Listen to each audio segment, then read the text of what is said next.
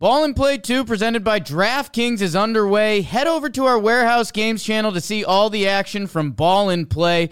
Get some skin in the game and download the DraftKings app right now. Don't forget to use our promo code Warehouse. That's promo code Warehouse only at DraftKings Sportsbook. The crown is yours. The Yankees have wrapped up the regular season at a satisfying, nice, even numbered record at 100 wins and 62 losses. Despite having so much go wrong, so many different faces throughout the year, the many punt games, tough losses. It was a year filled with magic moments, walk-offs, 267 home runs to be exact.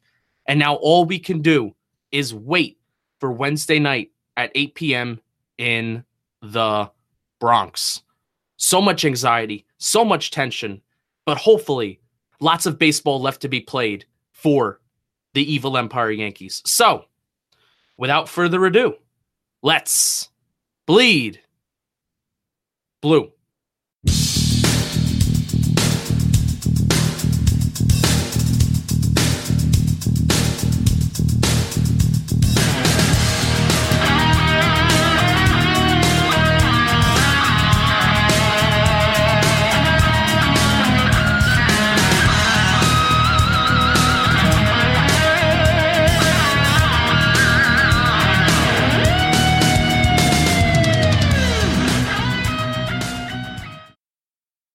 Welcome back, Bleeding Blue. I don't know what episode this is, but probably the most important one. For the housekeeping items, follow me on Twitter at jpennick74, JPENIK74. I talk Giants. I talk Yankees. If you are a first-time listener, hello, my name is Justin. I'm a transplanted Yankee fan, a Giants fan, currently in Washington, D.C. till December. I will be back in Jersey in December. I'll go to a few Giants games. My wonderful co-hosts are Bokra, Renato, and Brett. And this is a podcast called Bleeding Blue, where we attempt to talk about the football Giants and the evil Empire Yankees. If you like the podcast, follow us on SoundCloud, like every episode, tell all your friends. And if you really like us, if you really, really like us, you could share us on social media. Tell all your friends to listen to us. I would appreciate that. Brett, would you appreciate that if people did that for us? Well, I tell you what, I mean, if they really, really like us, I mean, you're getting kind of creepy there. But yeah, I would settle for what you said. I don't think that's creepy. That's not creepy. You just said really, really, really. I'm like, well, back off there. All right. So, we'll start off with you, Brett. How are you doing today? Well, I'm doing all right. After this weekend finally ended, I was actually not particularly happy this weekend. There are big differences between Brian What Fitzpatrick the hell? and Scott Wallace. Fitzpatrick has taken tens of thousands. All right. Edit that part out. I'm not editing that out. Really? No. That's great. Go ahead. That's great. Continue. I'm proud of you. Proud of you, man. All right. I'm doing fine today. I had a lot of fun actually following the Brewers game. Lorenzo Cain. Yeah. MVP. What? And Lorenzo Cain? All right, yeah, we're not talking about the Brewers. Michael Bokra, how are you doing on this fine Monday evening? You will be attending the wild card game on Wednesday. How are you feeling? How are you doing? What are your emotions heading into Wednesday? I'm sweating right now. So I will first begin starting off with what I thought would be a good day. It turned out it was not a good day. I had one of the worst days I could possibly imagine. But with that being said, I am extremely looking forward to going to the wild card game. I know what the Bronx feels like when October hits, and I'm just so excited. I can't wait. All the fans are going to be going crazy. I'm going to be going crazy. I'm looking so forward to it. I can't wait for Wednesday. And usually I can't wait for the weekend, but this week I want Wednesday to be here already. Where are you sitting? Sitting down the third baseline in the outfield, up in the 400 section. What section? Fourth 432, I think. All right, so you're pretty close to where we would sit. Where? Yeah, we were in 424. Yeah.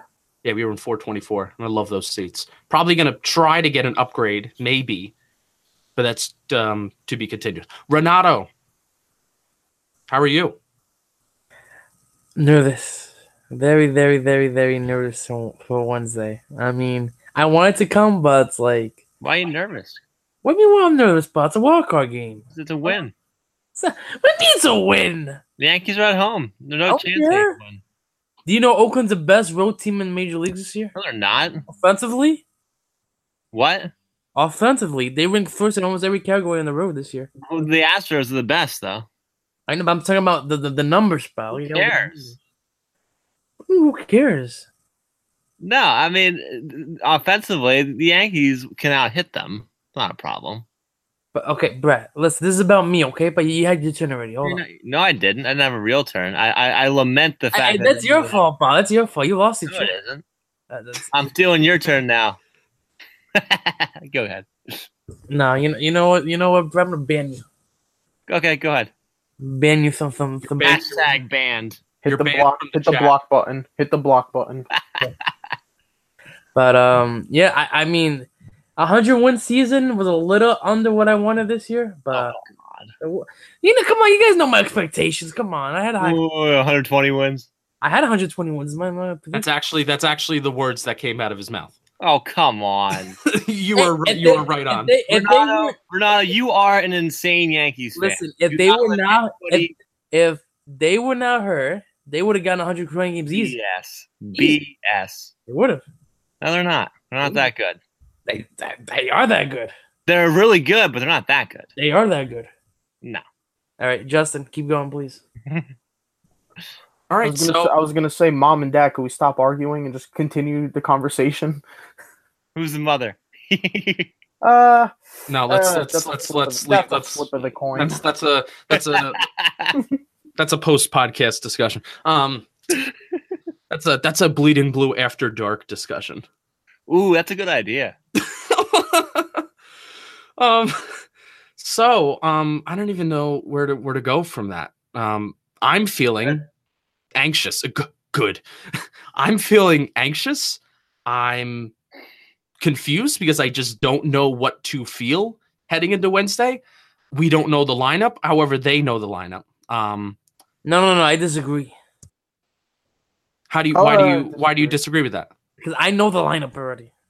All right. Well, I think we're just going to presume that the lineup that we saw Friday night against the Red Sox. Now, this is just my feeling, but I'm talking about the general public. The general public does not know the lineup. We'll get into that when we talk about our Red Sox series reaction really quick. We'll do that really quick. But just in terms of Wednesday, we don't know anything yet. We don't really know the wild card starter. We can talk about that for a few and maybe how that's changed or how that's not changed since last episode. I thought since Severino pitched in the Red Sox series that they were going to hold him off, but I still kind of think that he's going to go out there and pitch. I'm pretty sure we're all the same. Bokra, since Tanaka had a bad outing, do you think that they're still going to run Tanaka out there, or are you kind of jumping on the Sevy or the Hap train? No, I'm on the Sevy and Hap train. Even I don't know. It's so tough because I saw a stat today that I think A-Rod said, or on MLB Network. It was Tanaka in the playoffs last year had like a sub-1 ERA, and I don't know. I feel like he could I feel like he can continue that in the playoffs this year, but I think I'm on the Hap and Sevy train. I honestly, it's a tough call. I honestly think Tanaka could just dominate against the A's, to be honest.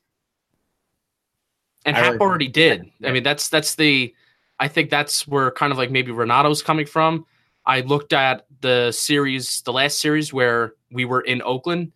That was the disaster game where Sevy and Gary just had total miscommunication, and Sevy was also just getting lit up by the A's.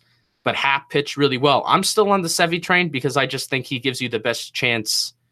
He has the best upside. I'm not going to maybe come out and say that he gives you the best chance to win, but Sevy's best day is just, it can be demoralizing to a team, whereas Hap is very methodical, and Hap can just like go along about his business, and he can give you a quality start, which is absolutely what we need. But Sevy's top-notch performance can demoralize a baseball team.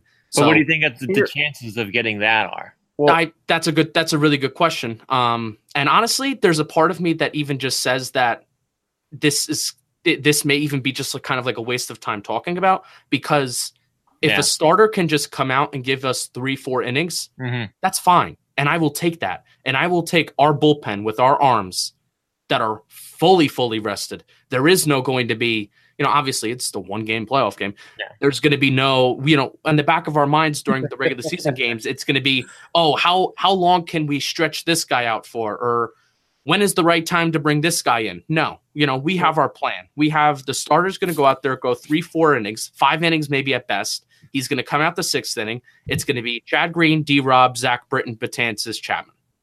I may have just given 10 innings worth of time. I don't think Chapman's going to close, to be honest with you. I think he is going to close because he closed the second game of the series. I don't know if he's going to close. Here's what I think. All right, now I'm going to put my 2 cents in for just a second. All right, if the Yankees have that plan, which I think they do, that they're only going to let the starter go 3, 4, or 5 innings, I think they have to put in Sevy. I think he's the best guy to let you go 3 or 4, maybe even 5 innings. That's what I think. That's an interesting thought. Wait, here's the thing. This is the 1-game playoff, do or die elimination. You want your most consistent pitcher, all right, in this spot. Yeah. You need. We saw what happened with Sevy last year, right? Yeah. Yeah, I was watching the game having a heart attack. Like, I want Hap to pitch this game. He is the most consistent pitcher we've had in the second half of the year, and I mean, there should be no arguments. But I know the Yankees are gonna want Sevy. Like I said, if you're looking for someone to go 3, 4, or 5 innings, I wouldn't put Tanaka in there just because of the amount of home runs that he gives, okay, early in games, especially in the first inning, how he has trouble getting out of that first inning. Hasn't been recently. It has not been recently, but there's still that chance that it can happen, right, which might happen, all right? I'm on board with the Sevy and Hap train. For me, I think I just want to see Sevy pitch. He's the ace, and I think he's going to go out there and prove it if they give him the nod to start. That's me personally. Hap, you can make the argument about too, but I think it's going to be Sevy. All right, and are we all in agreement with the whole maybe order of the bullpen guys? How D-Rob, Chad Green are the guys that are going to come out first, and they're going to be kind of like your higher leverage guys. If a starting pitcher is in a jam, you're going to have those 2 guys try to get him out of the jam. And then Zach Britton, Dellin Betances get the clean inning. They get their late inning guys. And then Renato doesn't think that Chapman's going to close. I think he's going to close. Yeah. I mean, how can he not? I mean, coming off of the injury, I mean, he's been very good.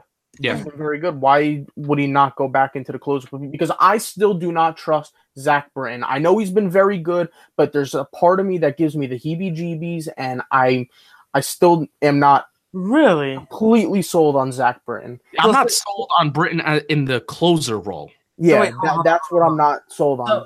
So you guys rather trust Chapman, who could give up multiple homers, and he could be a nutcase? Are you forgetting the season that Chapman's had? I've not forgotten. He just come. The reason why I'm not putting him to close right now is because he just come off injury. Do you pitch him in this game? Absolutely, but I'm pitching him in the 7th. I'm not taking a chance. They may do that. They may very well do that. If we get to the ALDS, then I could see Chapman becoming more reliable in that closer role. But I think for now you have to stick with Betances and Britton in the 8th and 9th. That's just okay. All right. So we mentioned the lineup. I'm going to give a quick little. We're going to do this kind of a lot of this episode is kind of be modeled off Talking Yanks, because what we're going to do is we're going to recap. John Boy and Jake. We're going to recap the Red Sox series, at least the first 2 games. We're not even. Can we agree not to talk about the third game because it didn't matter? Didn't matter. Luke Voigt hit another home run. So we're going to talk about the first 2 games. But at first, I'm going to read the lineup. And then this is going to probably be the last that we talk about the lineups because we did that last episode. Andrew McCutchen, left field, first. Aaron Judge, 2 hole, right field. Aaron Hicks, center field, 3. Giancarlo Stanton, DH, 4. Luke Voigt, 5. Didi Gregorius, 6 at shortstop. Andujar, 7, third base. Gary Sanchez, 8th. Gleyber Torres, 9th, second base. So, reason why I read that lineup is because, like Renato said, this is what I feel the lineup is going to be Wednesday night. And I think with this lineup, man, just 1 through 9, especially with McCutchen now leading off to Gardner. No offense to Gardner, but McCutchen is such a great leadoff guy. He's been so reliable starting off games with his pimping of the walks. I love that. Luke Voigt with that bashful energy, man. I mean, man, God, if this lineup starts early, it's gonna be a long night for football. I want to say that right now. You mentioned a stat while we were in our bit of pre-conversation before we started recording. And what was that stat? How many times has this lineup been together like this year or at least these same core group of guys, and how many runs have they scored each game? So this lineup has been used 4 times by Aaron Boone in the last week or so, okay? They've averaged 7.5 runs a game, including 2 games with double digits worth of runs. And this is against teams like Boston. However, I don't think we've necessarily seen Boston's best arms, but Tampa Bay, Oakland. I mean, we've seen teams that we've especially Tampa Bay, that we've really struggled against at points this year. And we've scored, and at least with this lineup and this core group of guys, we've scored a lot of runs. So there's feelings for optimism that everybody's here, everybody's healthy. I am amazed. I am amazed to see that Didi Gregorius is back so quickly and acclimating back to the lineup and acclimating to being back in the field so quickly. I'm not. And why is that? I just, when I saw this slide, I didn't think anything, major happened, I thought, simple slide into play. Then it was a wrist, what was it? What was the exact injury, Justin? Was not a fracture, but a contusion or something like that? You tear a ligament. Tear ligament, right. Sure. We'll just, it doesn't matter. It doesn't matter. It was cause for concern because right, but it wasn't like Judges and when a ball hit him. No, but I mean, the day after, it was rumored to be he may be done for the season, and now to just see him back and moving well, and he seems to be Didi Gregorius. Didi Gregorius is fine. It was, let's just say, we're thanking our lucky stars, and that's the overall point of this. So we're gonna burn, not to use the same Talking Yanks phrase, we're gonna recap the 2 important games that we had against the Red Sox. So who's ready? Who's ready for this quick little recap? Do it.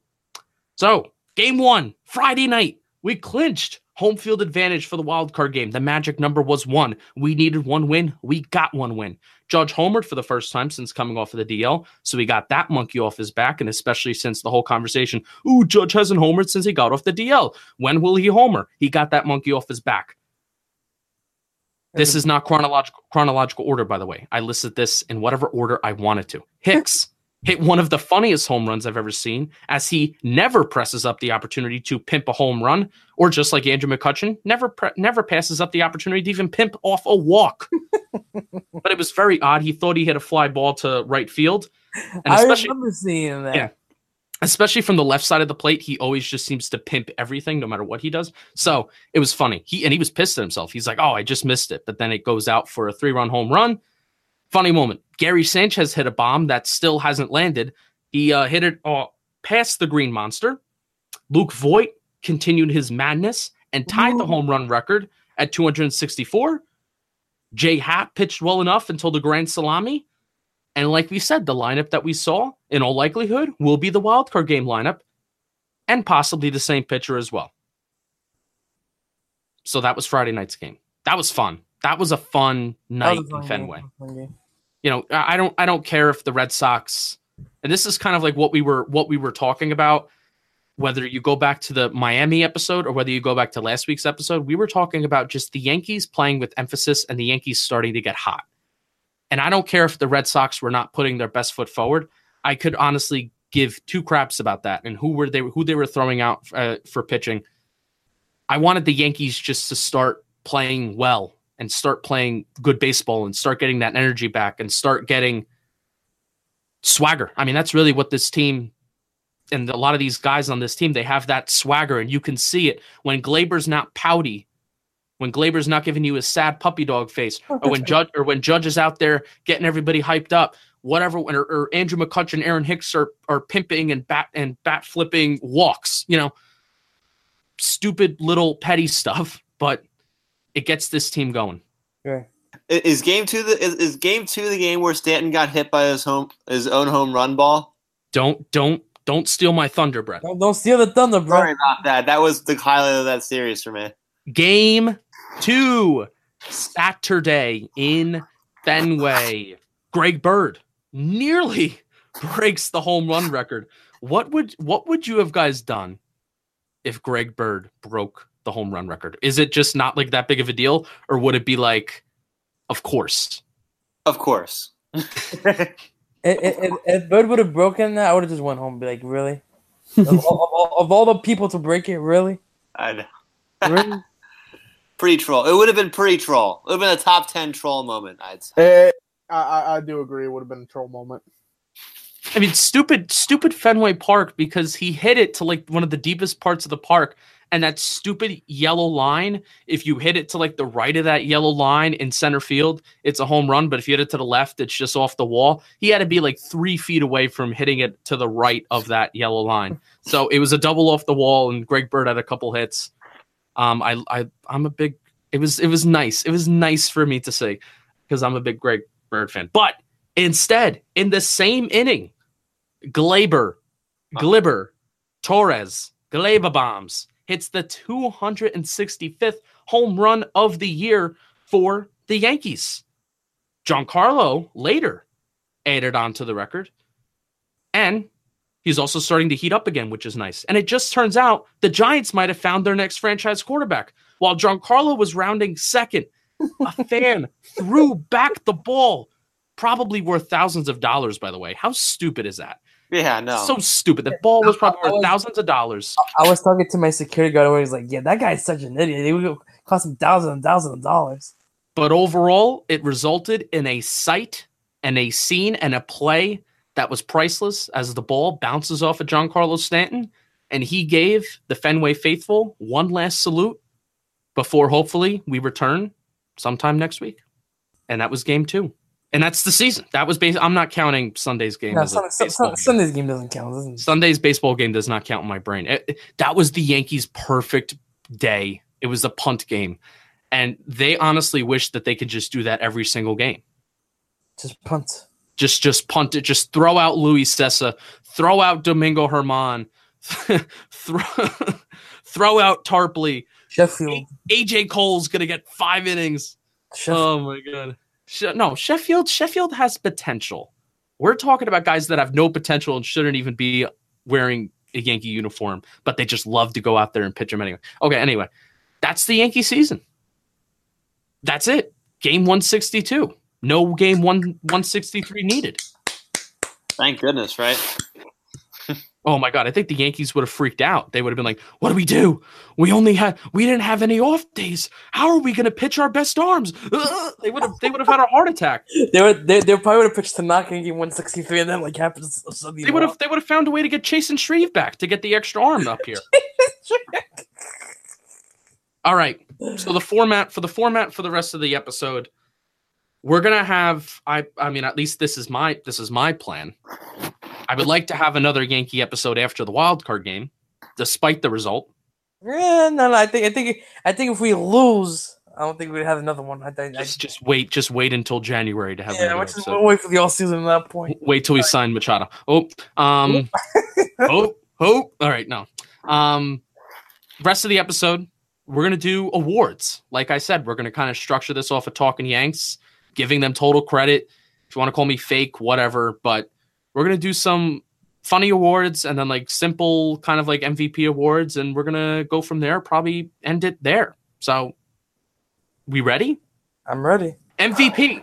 My MVP for the New York Yankees season. The best ability is availability. Miguel, roll your R's when you say Andujar. Miguel Andujar. Second in RBIs on the team.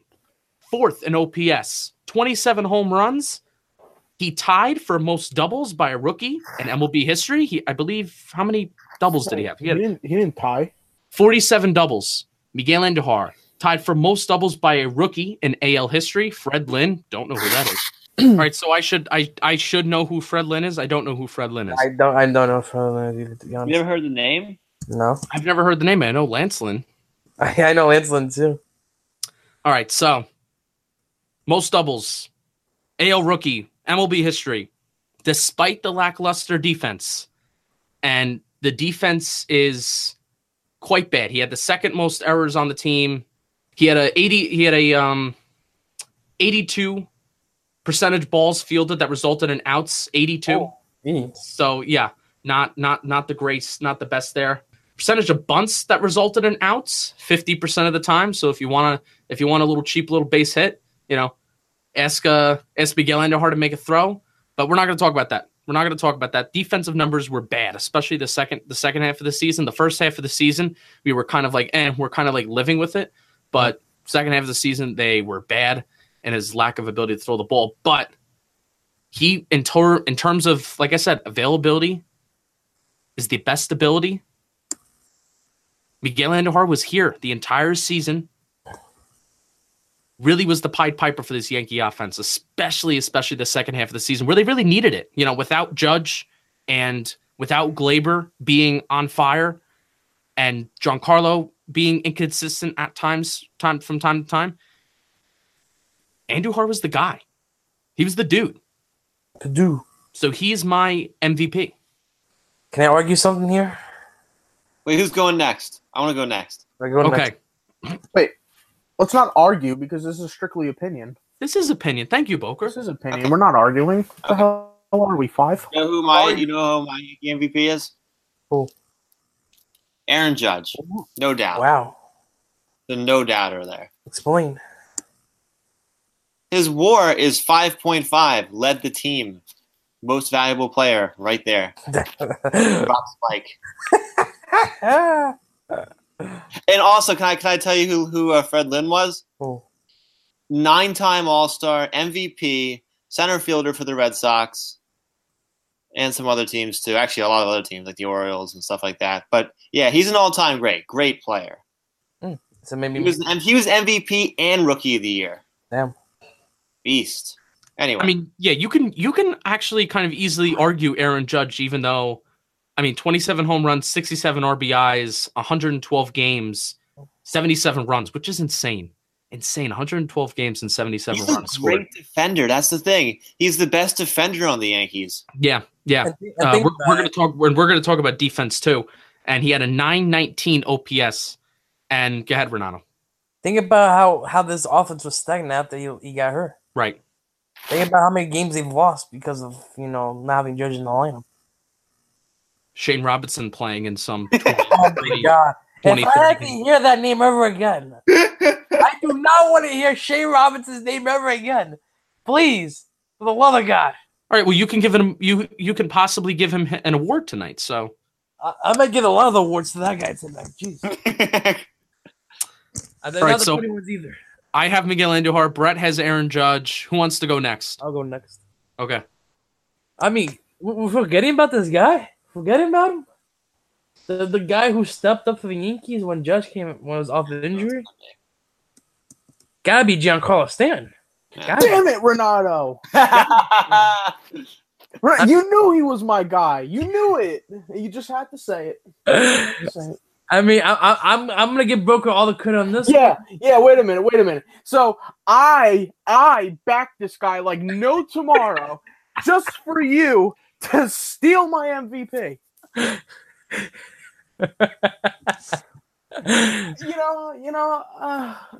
Okay. I'm going back to eat my damn salad. Piss me off. I mean, like Broker said since day one, give Stan a chance, give him an opportunity. And when Judge went down, he stepped up. I mean, I'm gonna give him credit. He was the catalyst of this Yankee offense when Judge went out and 38 homers, 100 RBIs. Yes, it's not the same thing as last year, right? 266 batting average, but still, for a guy coming to the American League, adjusting to the Yankees, I mean, he still had 100 RBIs, play almost every game, stayed healthy, stayed consistent for the most part. I mean, he's a great hitter. What else can I say? He was great. He played 158 games this year, He's and he led the team in runs. Now, that's typically a stat that's led by like your speed guy, and RBI. Typically led every single year by Brett Gardner. 102 runs. That's kind of nutso. And we talked about how the OPS for Giancarlo is a little low. Mm-hmm. And it's kind of the average. This is why average is so deceiving. Giancarlo is a 266 average, and that's partially because of all his infield singles. If he didn't have all those infield singles this year, and if he didn't hustle, now he should be complimented and he should be affirmed for that because he showed hustle and he got on base. But batting average can be deceiving. His batting average is definitely 250 without all those infield singles, but OPS 852. It's good. It's great.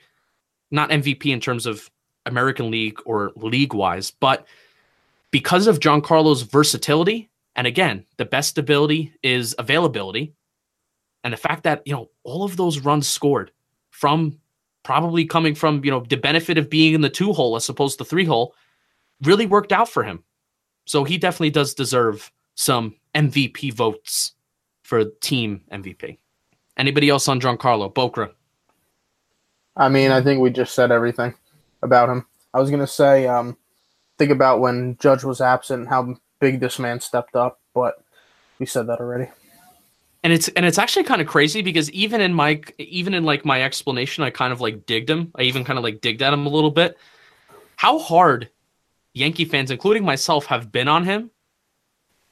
Yeah, I know. It's kind of nuts. Like, the guy hit 50 some home runs last year, and he's done and he's been so consistent through his entire career.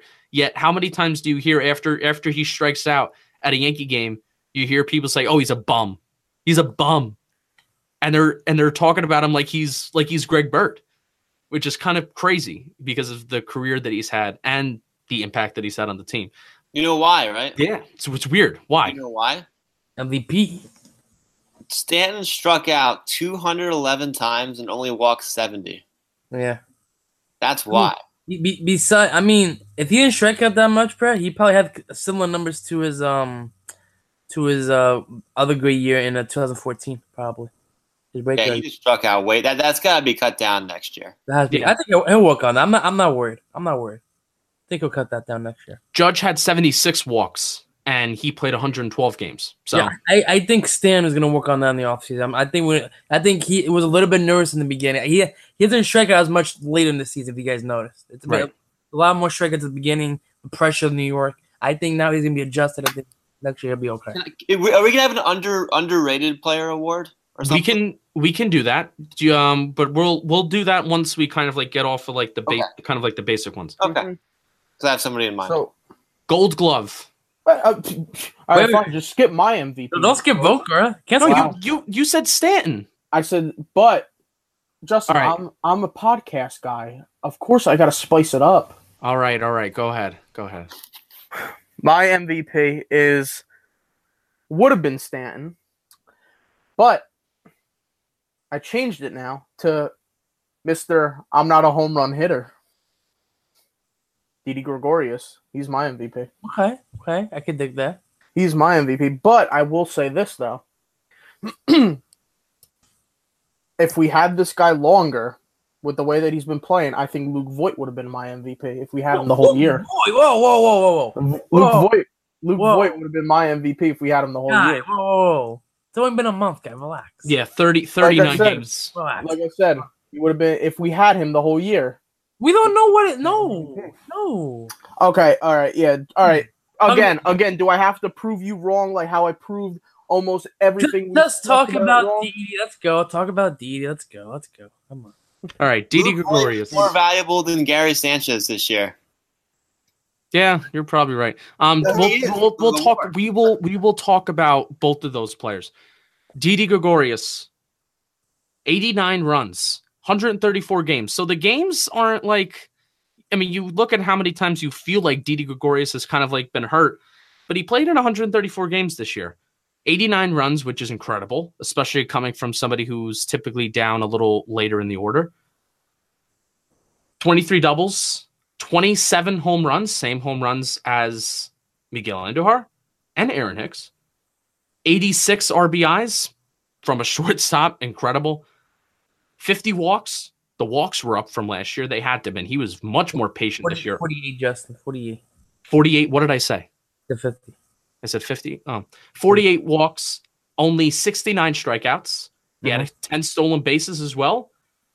268 average, 335 OBP, 494 slugging, 829 OPS, which is incredible. Didi's the complete player. And every single year that we have him as a Yankee, he keeps on having career seasons. And we can only continue to expect him to kind of get better, because every single year we keep on saying to ourselves, if Didi was here for this extra month, he would have gotten, 30 homers, 95 RBIs. It was the same thing last year. If Didi didn't miss April, he would have had a better year. This year, he had a better year than he did last year. So he just keeps on getting better. And it's especially like his April this year. The guy was like, in the month of April, he was the MVP in April. Yeah. You want to talk about like around the league. He phenomenal April. Especially when the Yankees kind of had like a sluggish start in the month of April. He kind of, I remember that series that he had in Anaheim was incredible, absolutely incredible. And Didi sometimes has trouble hitting on the road, which I think he kind of changed. He kind of changed that conception this year that he just doesn't need Yankee Stadium to hit home runs. Cough, cough. If we actually go back to Cleveland, you better get ready, Cleveland fans, for Didi Gregorius. Yes, sir. All right, so Gold Glove. Who wants to start? The way that I kind of broke it up, is I gave a Gold Glove in the infield and I gave a Gold Glove in the outfield. So however you want to break this down. Well, if we're gonna go both, my Gold Glove on the infield is Gregorius, and if we're going outfield, I'm going Judge. Let me give you some defensive numbers on Didi. Before you do, I agree with Boker, so you could. But that's my pick too. I'm just going with that. Brett. Okay, I agree with Boker, but I just want to say something that's stunning. Gary Sanchez was your second best infielder. Sanchez. Yes, by defensive WAR. Wow, that's awful. Jesus Christ. Is that a reflection on Gary Sanchez, or is that a reflection on the WAR stat? I think the infield. Although, frankly, Austin Romine was better, and he played only 12 fewer games. So you could potentially count him because he had a better defensive WAR than Gary Sanchez. So Gary has an arm. Yeah, he has a cannon. And that's really what it is. And also Gary Sanchez, I think he gets a bad rep because he had like 43 wild pitches this year compared to Austin Romine, who had a lot less. So, kind of like wild pitches, pass balls. I think there's sometimes kind of like an arbitrary, vague. It's all on who's keeping score up in the booth. True. So, that can kind of be like a vague stat sometimes where, 43 wild pitches, sometimes it can be like, oh, Gary Sanchez can't block the ball. Well, if it goes down as a wild pitch, then it's a wild pitch. So Greg Bird was actually your best fielding percentage. Really? Well, I mean, I don't consider Greg Bird to be a good fielder. He cost us like 2 games this year. Yeah, but he had a 996. Well, again, it's all in the eyes of the beholder in terms. Oh, I know. Again, this is just fascinating stuff. I like pointing out. Yeah. So Didi Gregorius, But I agree. I agree. 987 fielding percentage. All right, so Didi Gregorius, total zone, total fielding runs above average. Don't know what that means, but we'll read it together. The number of runs above average, above or below average, the player was worth based on the number of plays made. So Didi Gregorius, he's a shortstop, a lot of plays made, positive number of 4. And if you want to include Aaron Judge along with the Gold Glove for the Yankees, he had a positive number of 8. The worst player of this stat, Miguel Andujar at minus 29. Yep. He had and a the second 948 percentage. 948. Yeah. And the second worst player for Yankees defensively was minus 8, and that was Aaron Hicks. And you can even argue that Aaron Hicks isn't even that bad defensively. I would say he takes weird angles to baseballs, but that's the only complaint about Aaron Hicks. Yeah. So there were a few times this year that Didi made plays where John Sterling calling the game wise. Like I'm more of like a nerd when it comes to the broadcasting, play-by-play podcasting part of baseball rather than like maybe the actual play. Kind of weird. That's just me. But John Sterling, he had probably his best moments this year when he was calling some of these Didi Gregorius plays where Didi would throw from his knees, make these acrobatic plays, showcase that strong cannon of an arm that he has from in the hole shortstop. And it's because those were some of the most exciting plays of the season. That's not just, he kind of made it easy for John Sterling to have such these great moments. So that's also my Gold Glove for the infield, Didi Gregorius. And it's solely because he just had these moments this year where it caused your jaw to just drop to the floor. My Gold Glove for the outfield, Brett Gardner. Aaron Judge showcased the arm a ton against the Angels. He had that one weekend where 2 nights in a row, he really put Major League Baseball on notice in terms of you cannot run on Aaron Judge. But overall, Brett Gardner's still my guy. That's fair enough, I think. I mean, Gardner and Judge were very similar. Gardner makes more plays with fielding and running balls down as opposed to his arm. But his arm is very accurate. That's the thing. Gardner's had a few putouts this year in terms of throwing some runners out, and it's because his arm's accurate. It's not necessarily the strongest. He does have a strong throwing arm, though. Man, not as strong as Judge. I mean, Judge is a freak. Right. Yeah. I think when you're like 6'8" and like 280 pounds, 285, I think you'd be classified in the freak section. Yeah. Overall, nice guy, though. All right, we'll move on. Rookie of the year. Who wants to go first? Tough. I went first with my Gold Glove, so someone else go first. I'll go first. I think this is the easy decision, right? Rookie of the year. You think? Has to be Miguel Andujar, right? Yeah. I mean, as Justin mentioned in his MVP, the guy just a freaking nature hitting. Yes, defensively sucks, but Miguel Andujar has pretty much carried the offense since he came up. Remember his first game this year? 4 RBIs. You guys remember that against the White Sox? That's what. And I told Justin especially this. Like, watch, Miguel Andujar's gonna be a great hitter. I sensed it, and he's done a great job this year. Absolutely, Rookie of the Year, no question. The similarities between him and Gary Sanchez's rises to fame are very, very similar. And this is why it just absolutely surprises me to see how much people hate Gary Sanchez because of the love that people have, and even myself, the love that they have for Miguel Andujar, their rises to fame have been very, very similar. So Miguel Andujar, very deserving of the Rookie of the Year and MVP award. So, yeah. Already talked about Miguel. Anybody else think Miguel Andujar is the Yankees Rookie of the Year? Man, it would be easy if he wasn't so bad defensively. It'd be an easy call. That's not easy? Frankly, Gleyber Torres is a more valuable player. I agree with Brett. Gleyber Torres, long term, will have more of an impact on the Yankees. Oh, I agree. But if we're talking about Rookie of the Year, actually, even this year, he was a better overall player, Torres. Right. Particularly in the first half, the energy. it's tough to remember sometimes, but I just remember in the summer, Yeah. especially like June, July, especially in the month of June, it was just Glaber Torres hitting bombs, and it was just all this insane energy that this young kid brought. And yeah, he had errors. He had the most errors on the team this year, but the defense is there. He's a very good defender. Second baseman playing out of position technically. Mhm. Did he have the most errors?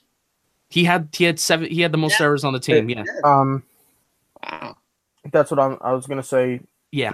He's my rookie. I went with Torres as well. Yeah. And especially with the unexpected showing of power, insane. Absolutely insane. And the defensive ability is there. And same thing with Didi Gregorius. There were some times where Jaw would drop to the floor where he just made the most complicated plays with ease. So in terms of the overall player and rookie of the year overall player, as opposed to the MVP award where you have the most valuable player's impact for the team, I think Gleyber Torres wins rookie of the year. Yeah. So now we're going to get into like some of the funner awards. And if anybody else has like fun awards that they want to bring up, I know Brett mentioned like the, Mr. Underappreciated or whatever. But here's my first award. Okay. Fun award. Regular. Talking Yanks. As we go around, just make up our own awards going around. I mean, that's that. If you want, we can do that. Okay. I have a few already prepared. If you want to kind of like add on to anything that I have. So the Talking Yanks calls them the regular old awards. So I guess here we go. So here's the first one. I really don't know why you aren't one of my favorite player awards. And I would like Renato, because Renato and Boca know some of my Yankee biases I have. And I would like Renato and Boca to guess. Boca, I want to hear you first. Who do you think I really don't know why you aren't one of my favorite player awards? Who do you think I'm going to give that to? Big Bird. No, because it's Sanchez and Bird are Justin's like two guys. I think I'm gonna say Stanton, but I could be wrong. No, that's a good guess, but you're wrong. Renato, who is it? I said Stanton because just how much you hated on him in the beginning. I'm gonna say Hicks. You are correct, Aaron Hicks. He was gonna be my underrated award. Yeah, Aaron Hicks he's a guest hitter, and we've talked about it on this podcast before. And his approach, talked about this multiple times. Oh my God, his approach to the plate, I can't stand it. But as an OPS guy, as an OBP guy, and as a guy that values big arms in baseball and sneaky power, as a guy who kind of like values like the way that baseball is going with like analytics wise, have quality at bats, get the starting pitchers pitch count up. The more pitches you see in an at bat, the better. Blah, blah, blah, blah, blah. Yeah. And Aaron Hicks is that guy. He had 90 runs scored. He can hit anywhere in the order. They could put him at the bottom of the order. They could put him in the 3-hole, which they have been. They can put him at leadoff. I prefer Aaron Hicks as the leadoff hitter just because of how many walks he takes. Aaron Hicks had 90 guy. 90 runs, 90 walks. 90. He had 90 walks on the dot, 27 home runs, 79 RBIs, 366 OBP. 467 slugging, 833 OPS, which is insane, which is actually insane. And we've said, and this has been documented so many times, Aaron Hicks is the second best center fielder in the American League. That's kind of like the drum that's everybody's been drumming along to. What dog? What's the dog that's barking? I want to know the name. What's the name of the dog that's barking? You don't want to know. What's the name of your dog, Bokra? You don't want to know. I don't want to. Oh God! I don't. What do you mean I don't want to know? You don't want to know because I had nothing to do with the name. All right, what's the name of the dog? I don't know. Please don't put this on the pod. Please don't air this. Okay, I promise I won't air it. All right, Sniper. Sniper? Yeah. All right, I'm keeping that in. I know it. All right, so I want Sniper. So Sniper made an appearance on the podcast. I love Stop it. Sniping. Aaron Hicks. I will always have a bias towards Aaron Hicks, and I am constantly asking myself why he isn't one of my favorite players. He's just not, and I just don't like the approach where, especially when there's like bases loaded with 1 or 2 outs, he will just decide before, and this is not even with bases loaded. He will just decide before the at bat, I'm either going to absolutely just swing for the fences here, or I'm just going to keep the bat on my shoulder and hope and pray for a walk. I don't like that. I hate it. You know who that reminds me a lot of? Just a little side note. That reminds me a lot of Odubel Herrera for the Phillies. I think he's the exact same kind of hitter. He has that big leg kick. Yeah, but he's a guess hitter. He'll just decide not to swing. Yeah. So does anybody else kind of want to add on to this award, or I do. Do we want to move on? Okay. I got a guy for this underappreciated award. It's gonna surprise you, actually. You know who's the most underappreciated guy on this team? Dellin Betances. Underappreciated like no tomorrow. Because people take him for granted. People take it for granted, easily. I mean, this guy, ever since he's been into the major leagues, man, he's been one of the most consistent relievers we've seen come out of the Yankee farm system. Him and D-Rob are probably the two most consistent guys. So Dellin Betances in 66 and 2/3 innings pitched this year. Dellin Betances had 26 walks. Jeez. That's actually the same number. David Robertson only pitched 3 more innings, and David Robertson had the same amount of walks. So I was right. If Dellin Betances can continue to cut down on the walks, he is the nastiest, best reliever in Major League Baseball, not counting closers. Yeah, so Dellin Betances actually got my Bully of the Year reliever award. We're gonna have like a bully of the year for your favorite starting pitcher, the best starting pitcher. So giving it away, Bully of the Year. Dellin Betances got my reliever award. So are we still on the I don't know why he's not my favorite player? Yeah, I mean you can do whatever. Whatever, Broker. Whatever. It's the I really don't know why you aren't one of my favorite players / underappreciated. I'm going underappreciated player. My underappreciated player is CC Sabathia. That's a good one. CC, my man. CC Ryder. CC Ryder. Song. CC Sabathia also received an award that I'm calling the That's For You Bitch Award. Whoa. Language guy, PG-13. No, he says like the F word all the time, so I mean. Walking off the mound in an opportunity to cash in an extra $500,000 if he pitched 2 more innings against the Tampa Bay Rays, which I don't understand this. The Tampa Bay Rays pitcher throws at Austin Romine's head. CC Sabathia throws at somebody's thigh, and he gets suspended for 5 games. Tampa Bay Ray pitcher gets suspended for 3 games. That's insane. That's insane. But CC Sabathia receives the That's For You Bitch Award and also the Underappreciated Award by Michael Boker. CC Sabathia this year, 3.65 ERA, sub 4. 9-7 win-loss record. 29 games started. 153 innings. He was on pace to get 150 innings towards the first quarter of the season. Episode number 1. He was on pace. Renato pointed that out. Renato said he's a lock to get 150 innings. I said he's a lock to get 180 innings, but... And I called Justin crazy for that. Credit to Renato. He said that he was on pace for 150 innings, and also credit to CC because he got there. He got to the 150 innings, 153 innings pitched. He allowed 150 hits. The whip was 1.31. Hitters were hitting 250 off of him. Wow. Wait, I just wanted to cut in real quick, not because we're on pitchers. Yankee Silver Slugger pitcher edition. Yankees. Oh yes. I watched a clip of him when he was with the Indians, and he hit this home run in L.A. with the Dodgers, and it was his.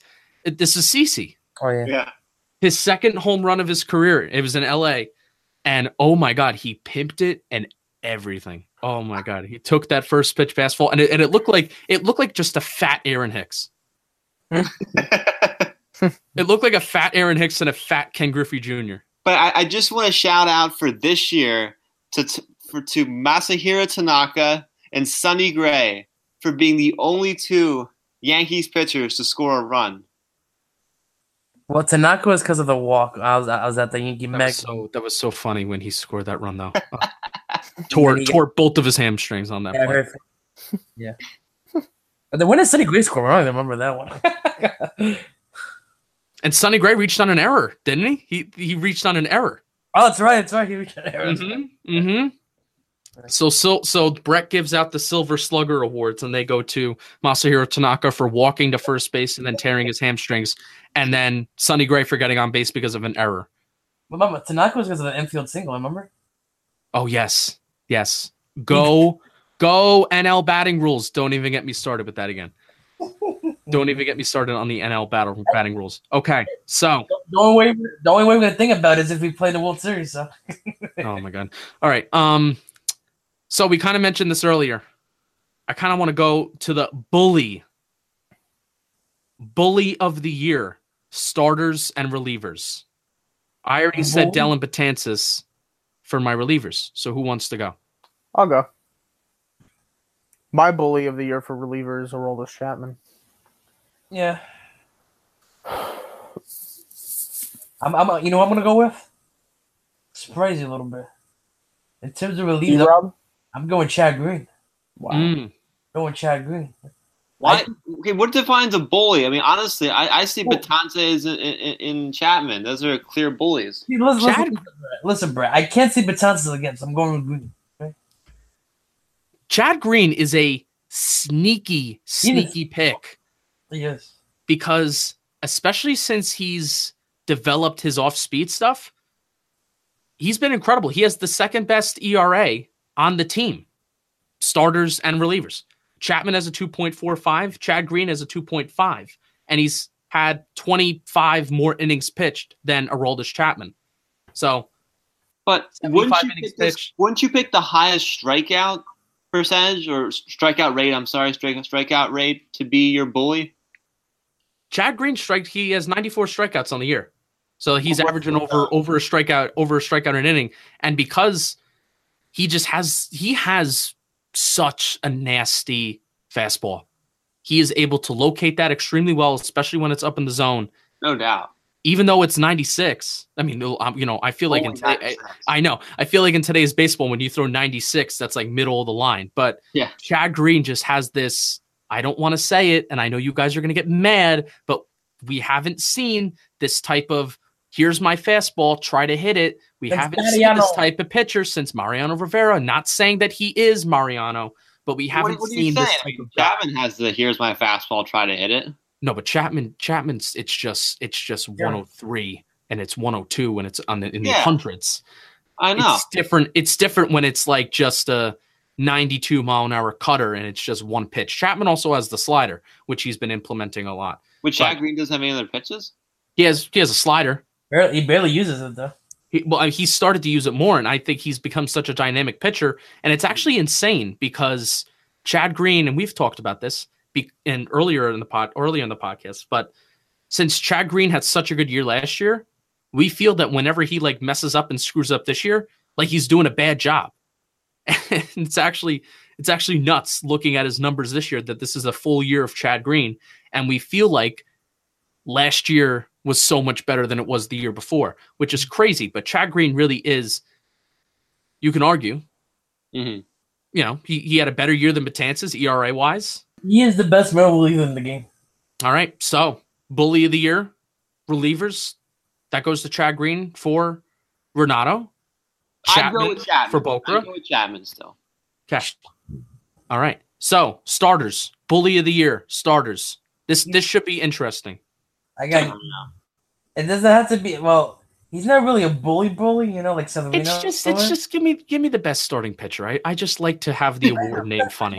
Yeah, no question about it. It's easy. All right, Hap. Let's get some of Hap's numbers up. Hap is 7-0 with a 2.69 ERA. He's the best right now. 1.05 WHIP. Listen, this guy was the best guy on the market, right? And we got better numbers than we had beforehand. Like, you can't argue that was a great trade by Cashman. Yeah, but I mean, to me though, Severino's been on your team all year. Right. I understand that, but he hasn't been consistent all year. That's the only reason why I hadn't picked him. I know, but to me, he's the bully. I mean, frankly, I didn't realize that Domingo Germán was such a strikeout guy. Yeah. You pick Domingo here? No, I'm not picking Domingo. I'm just saying I'm surprised. I'm not surprised. It kind of shows he has upside, even though he struggled a lot. He does have some upside, I hope. I'm a big Domingo Germán fan, but I agree with you, Brett. Luis Severino is my bully of the year. He's my starter of the year. 32 games started, 191 innings, 1.14 whip. Hitters are hitting 238 off of him, and that's with him being the worst pitcher in Major League Baseball the second half of the season. He was the worst qualified starting pitcher? Of course. ERA-wise, yeah. Really? Yeah. Yeah, What was his ERA? Like 5, probably? above 5. The second half worse. of the season. I guess that's a pretty large stretch. Okay. But he's still my guy. He's still the rock in terms of the rotation for this team. Yeah. He's my guy. He's my guy. He's the ace that the Yankees look towards. Happens, my guy. No more questions. All right. So Bokra and Brett, any advocates for anybody else? Take a guess who my bully is. I know who your bully is. I already know. Who? Tanaka. No. Really? Let me go to Really? It's Mr. Sabathia for me. Oh my goodness. Roll. Roll. CC Sabathia. There's not even a remote chance, unless you mean like physically. CC Sabathia is my bully. No, but the numbers can kind of back up Bokra here because we read his numbers a little earlier, but he had 140 strikeouts and 150 innings. And the way that CC was able to sneakily use his fastball up in the zone this year to strike guys out, as opposed to solely relying on the backdoor slider or the front door slider. I always sneakily, yeah, that's a word, Brett. Rather than just relying on the slider, it was cool this year. And the energy that he brings when he walks off the mound, especially, you go back to that Boston series in July where he just was absolutely dealing and he's yelling and he's screaming. And again, the "That's for you, bitch" award, it gets the team fired up. He's the leader in the clubhouse and he's a bully. He is one of the guys in the bullpen in the bullpen. Oh boy, I'll be all right. He is one of the guys on the team where if you look at any type of fight that breaks out or something is wrong, where a player on the opposing team does something to a player on the Yankees, CC is the first one out of that dugout, and he is fighting for his teammates. And you always saw Girardi and you see Boone all the time. They're kind of like holding him back so he doesn't say something and get thrown out. He got thrown out of the game this year. Correct me if I'm wrong. While he was in the dugout because of something that he said to the umpire. Yep. When he wasn't even pitching. Yeah. He is my bully. You guys like him because he fights. We fight? That's all you care about. It's like, get professional wrestling. Where is it? Yeah, it's entertainment. It is. It's entertainment, but it's also a matter of being the team player, in my opinion. All right, so next award, and we're going to wrap up shortly, but next award, it's the Masculine Manly Men Award. And I'm giving this to two different people. Time out. People too, actually. Time out. Can you clarify this award for me? Matt, I think it's very self-explanatory. It's the Masculine Manly Men Award. The two guys on the Yankees that are the most masculine and meaning like built? Or no, in terms of like who's not a fruitcake. I'm going to tell you the two people, and it will hopefully make more sense to you. Okay. Okay. Listen, just for the record, I agreed these two people already. So. Okay.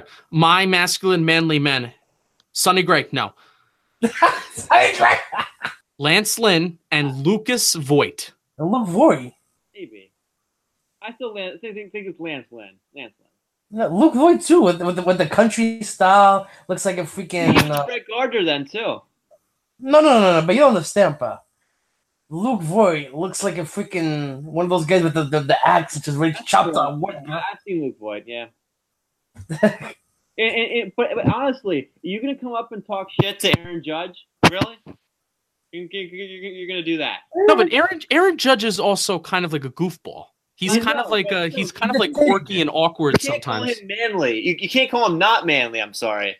The guy's huge. No, but the masculine, manly man of the team. Just because you're big doesn't mean that you're a masculine, manly man. You're gonna tell Aaron Judge he's not a masculine, manly man. No, because he's one. No, because he's one of the boys. You can't be hanging with the bald-headed Brett Gardners and Jay Haps, along with fat old gut with the gut Lance Lynn and one-arm bench press and Luke Voigt, and you can't be hanging with that crowd and also be one of the boys. You're your own type of breed. So Lance Lynn grabbing his. It's actually inappropriate to watch Lance Lynn. Like if you have children watching Lance Lynn pitch on the mound, you might want to skip that day because he's old school. grabbing his private parts on the mound. It's just it's not a pretty sight. You pull the Baker Mayfield. Baker Mayfield is at least nicer to like look at. Oh my God, Lance Lynn is just he's an ugly man. Are you calling Baker Mayfield hot? I'm not saying that he's hot. Ooh, we're gonna start this on social media now. Let's get you trending. No, I'm not saying that. Lance, I'm just saying Justin, why are you turning red, man? Why are you blushing? Well, I mean, people. That's fake news because people cannot see that I'm turning red, so they cannot. Well, I cannot sure confirm. can see that you're turning red. I'm in a closet with no air conditioning. Of course, I'm turning red. All right, so Luke Voigt, country Luke Voigt, bench pressing with one arm. Lance Lynn grabbing his you know what after he strikes people out, throwing a fastball 90% of the time. Those are my masculine manly men awards. Can we should we talk? We have to talk about Lucas Voigt. We'll just Lance Lynn's gross. But Luke Voigt, Renato, you have some numbers. You have some numbers you want to read. I got some numbers. Right. He said he got the numbers. I got the numbers, but you gotta give me like 1 second to pull these numbers because my computer's being boober right now. All right, so Luke Voigt batting average is only for the Yankees, okay? Not for Cardinals or any of the minor leagues, just strictly Yankees. Okay, batting .333. Okay, 30 in 39 games, 148 plate appearances, 14 homers, 33 RBIs, batting average .333, like I said. OPP of 405, and the big number, OPS of 1.095, ladies and gentlemen. This guy is an animal, and that's all I gotta say about that.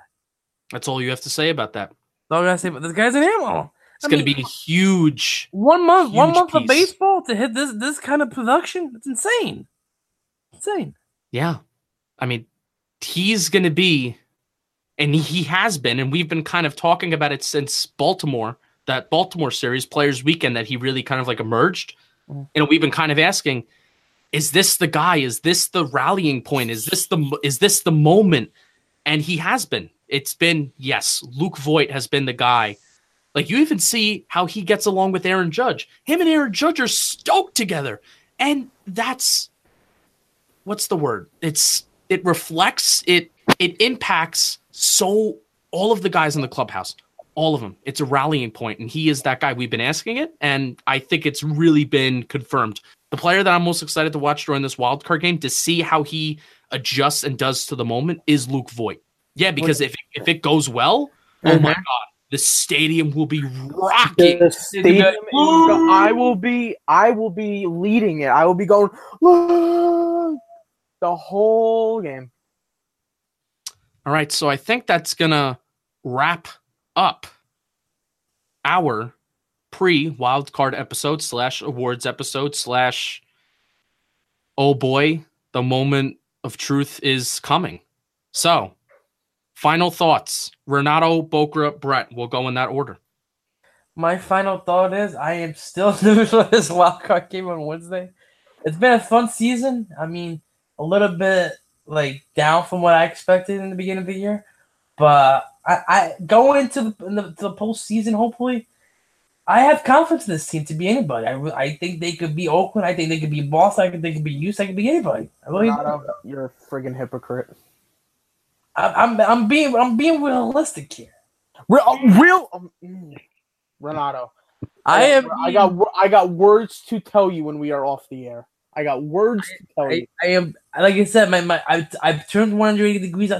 I'm in full support of Brian Cashman, full support of the Yankee organization, and let's win number 28. Woo! Michael Boker. Well, it has been a fun season. If there is another series, I will be asking Renato for apologies, since all throughout the month of August I've been saying, just wait till the playoff, just wait. Oh, the Bronx, it's gonna be great. It's gonna be great. Just listen. And I've been getting absolutely no support from Renato about this, saying how you're gonna be wrong. But now he turns it around to make it seem like, oh, I'm in full support now. Yeah, Renato, I'm gonna be getting an apology from you if there's another series. Best believe that. I am very excited for Wednesday. I am ready for this Yankee team to go out there and prove that they are the best. And I'm looking very, very forward to being in the bleachers with every Yankee fan screaming their head off, because there's no better place to be than at Yankee Stadium in October. Brett Wiley. Okay. Will this be like the beginning of Moneyball? You know the first scene of Moneyball? No. You don't know the first scene of Moneyball? It's A's Yankees, and the Yankees walk it off or something. They win. And will it come down to the very end? Will we have a classic moment at Yankee Stadium? I think this is going to be a great game. I can't wait to watch this one. I'm going to make a bold prediction in this game that this game will be decided in the 9th inning. No. I'm going to make a bold prediction. I'm going to make that bold prediction. And disagree. Okay, here we go again, Renato. Disagreeing. No, we're done. We're wrapping up. Game will be decided in the 9th inning. All the marbles. Bronx, New York, Yankees, baseball. Go.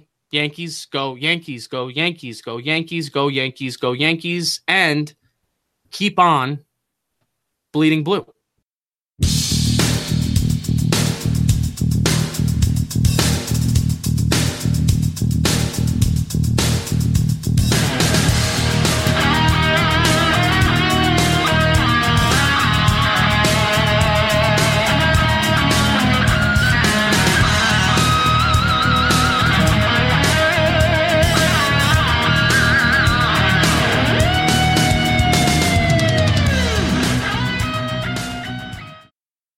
Ball and Play 2, presented by DraftKings, is underway. Head over to our Warehouse Games channel to see all the action from Ball and Play.